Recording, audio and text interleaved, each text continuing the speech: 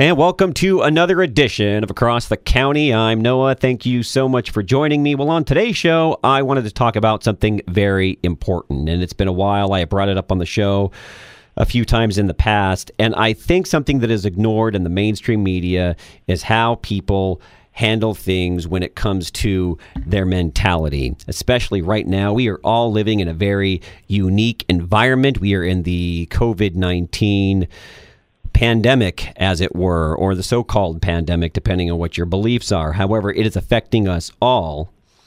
And there's a stigma out there as well that, well, you know, if you're a Christian, you're dealing with it better because you could rely on God. And so you get through these times, these tougher times, a little bit easier. And I'm here to tell you that that is the furthest thing from the truth, because I'm also a Christian, and we all struggle with how to get through this in some way, shape, or form. Unfortunately, for some, Christians included, when there's problems that arise and you really feel alone, what do you turn to? Well, you turn to alcohol or drugs, and it literally kills thousands every year and affects millions of lives and families across the country and probably across the globe. So I wanted to reach out to somebody who is really an expert when it comes to this, and my guest is Pastor Ron Smedley. He's Executive Director of Mission Recovery. There's an event we're going to be talking about that already passed, and we're going to see how that transformed people's lives. And a minister of 30 years, a former parole officer and caseworker for Child Protective Services for the state of Texas. Pastor Ron, thank you for stopping by the show and taking a couple of minutes. I greatly appreciate it. Good afternoon, Noah. It is a pleasure to be with you on Across the County, and one of my favorite cities in the nation is San Diego, so it's great to be with you. Well, we hope you come back soon. Absolutely. Well, first off, let's focus on what I opened the show with. Do you agree with me? I really feel like when it comes to how people are handling things going on in the world today, the mentality of it all is really pushed to the wayside. You don't hear almost anybody in the media, especially, talking about it. It's almost like it's not important. You're exactly right, Noah, and I appreciate you eloquently described it. One of my passions is primarily, to be frank with you, souls are dying. 120 souls are dying every day, precious souls, and to all addiction, 180 precious souls every day. And believe it or not, this pandemic has caused that to increase 49% as of June. Wow. And so it's one of my passions. The Lord showed me the need by working with individuals and families as both a pastor and then even more so as a parole officer. So it's a passion that I want to give voice to because I think it's one of the most relevant needs in our nation, and it's of epic proportions. And there's actually three elements of it that people don't even think about, and that's the addiction in and of itself in all forms. And then you mentioned the mental health and the pain behind that people are medicating from and then getting hooked. And what a lot of people don't think about, Noah, that really is another element, is all the affected family members who are devastated. There's like 5 people on average that are being negatively affected by their loved one's addiction. So it's a real mission field and a great opportunity for outreach. Well, that's why I said, you know, it kills thousands, but there are millions that are affected, because even if the person with the addiction doesn't die, they're going through severe trauma. Then you have their family members that are affected. And it's really just a chain reaction that can really cause a lot of turmoil in the lives of the individual, of the family, and possibly even the church if they're connected to a church. You're exactly right. And you know what? The stats say, and my experience would verify this, 80% of hurting people come to churches first, Noah. They look for churches to help. Sure. And most churches do not feel equipped to deal with this. And furthermore, as a parole officer, I used to refer a lot of my clients to churches, and they don't feel comfortable going to churches because of the stigma.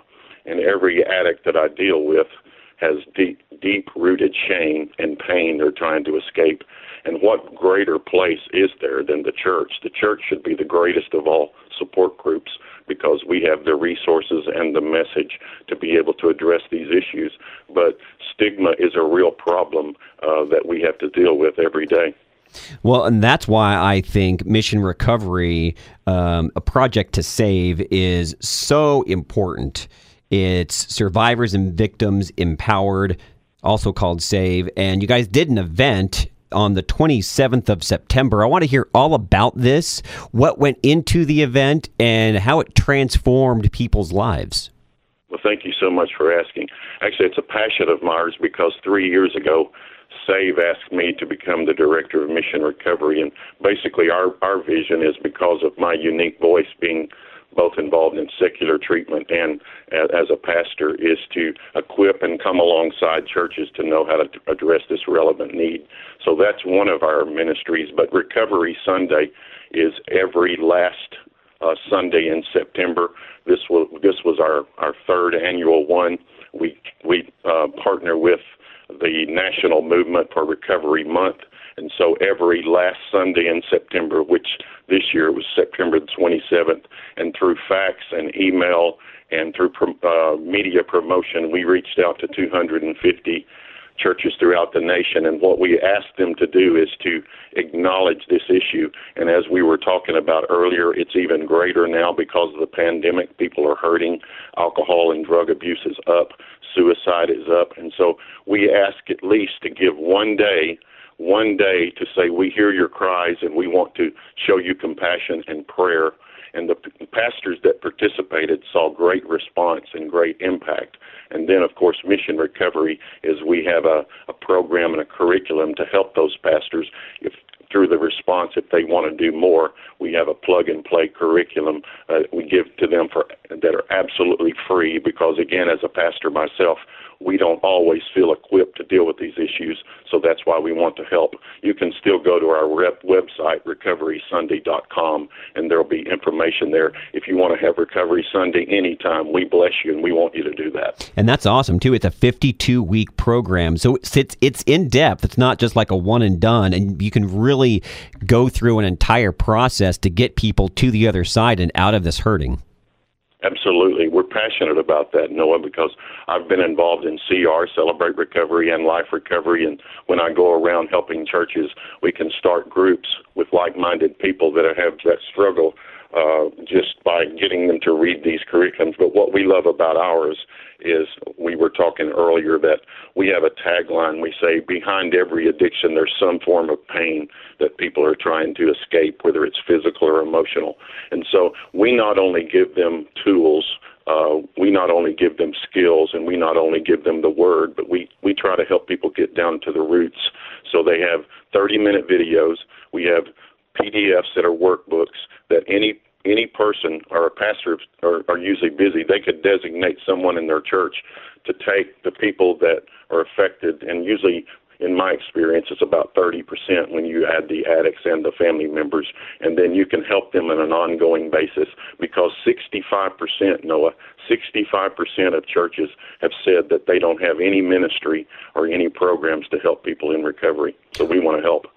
And why do you think that is, Pastor Ron? I'm really curious. Is it because, obviously it's not because they don't want to make a difference, because that's the furthest thing from the truth.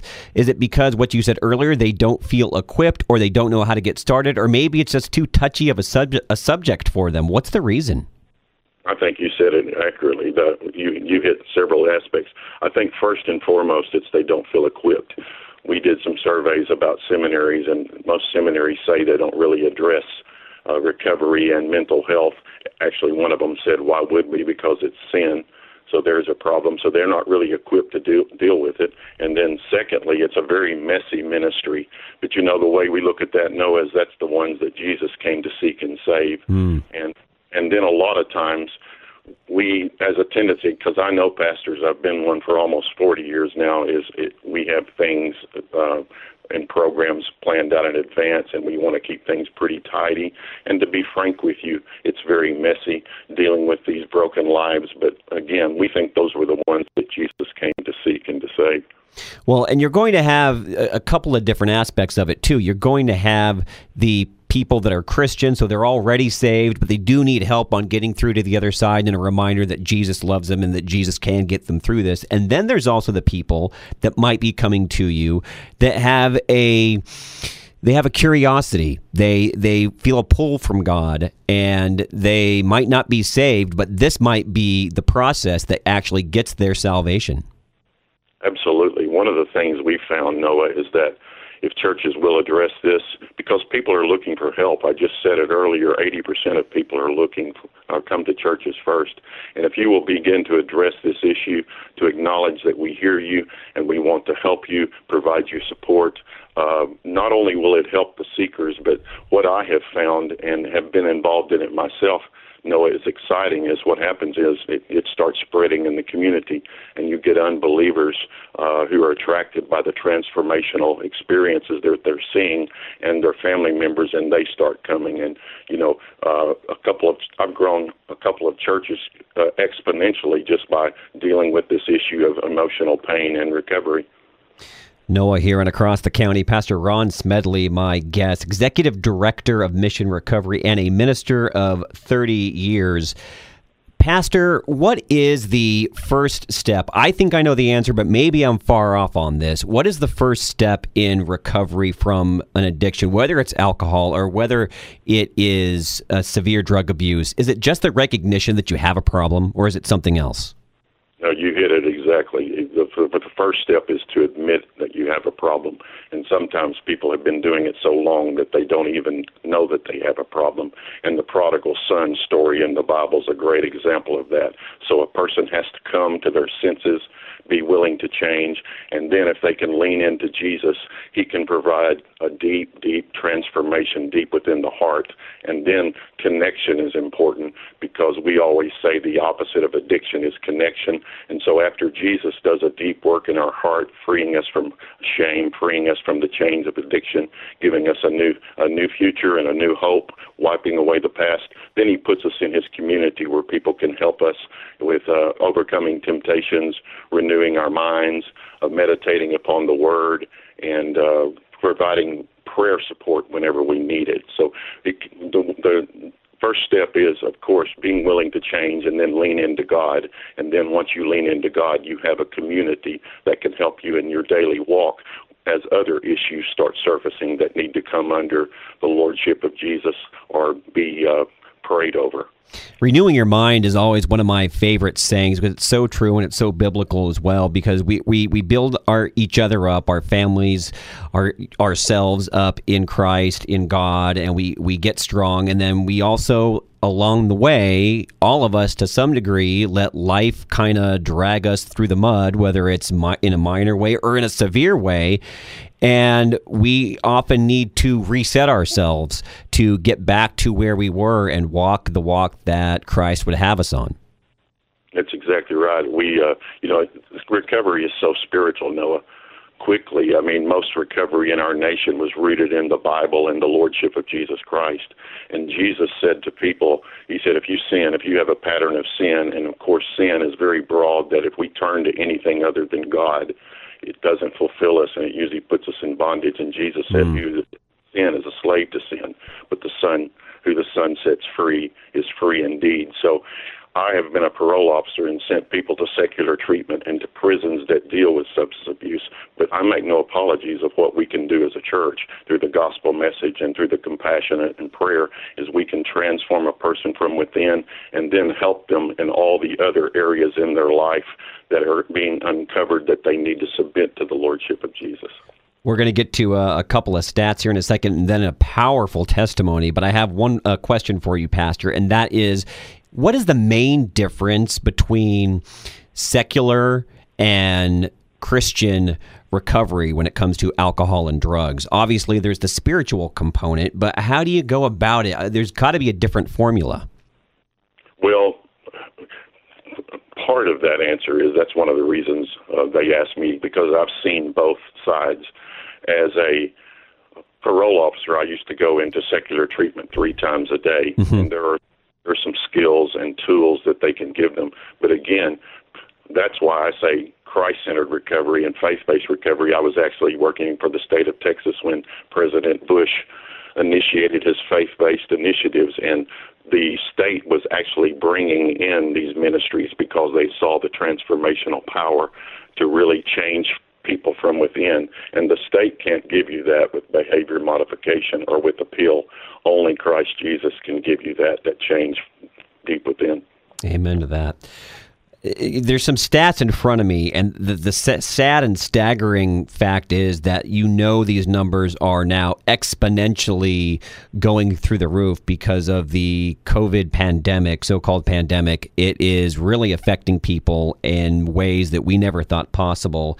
One stat that I'm looking at says alcohol and drug addiction cost the U.S. economy over $600 billion every year. By the time 2020 is over, that's going to look like chump change. I have a feeling that's at least going to be double. Yes, and another thing to think about too, Noah, this is the former parole officer in me. 80% of the people that I dealt with over 12 years, thousands and thousands of people. Not only that, but you have most offenses are committed under the influence of drugs or alcohol or to support a habit. So think about that. Think about what a difference we could make. If we can change and transform lives, we ultimately stop crime and we save lives that are dying every day. And the last stat I'm going to give before we get to our testimony, because I think it's important for people to hear. Again, there is a stigma out there that I have heard that Christians, not necessarily for the most part, they deal with these situations, the harder situations in life, a little bit easier. They have God to rely on, so it keeps them strong. But I remind people, Christians are not immune to addiction. And half of pastors, 52%, say someone in their church is dealing with an opioid addiction. And I bet you a lot of those, because they're going through issues, even if it's not pandemic related, serious issues. And, they're believers in Christ, but they've fallen. Yes, they live in a fallen world, and we can be Christians. And to be frank with you, Noah, my experience is there's not a lot of difference between the world and those in the church when it comes to addiction, because we do live in a fallen world, and there are so many things out there that can get us hooked.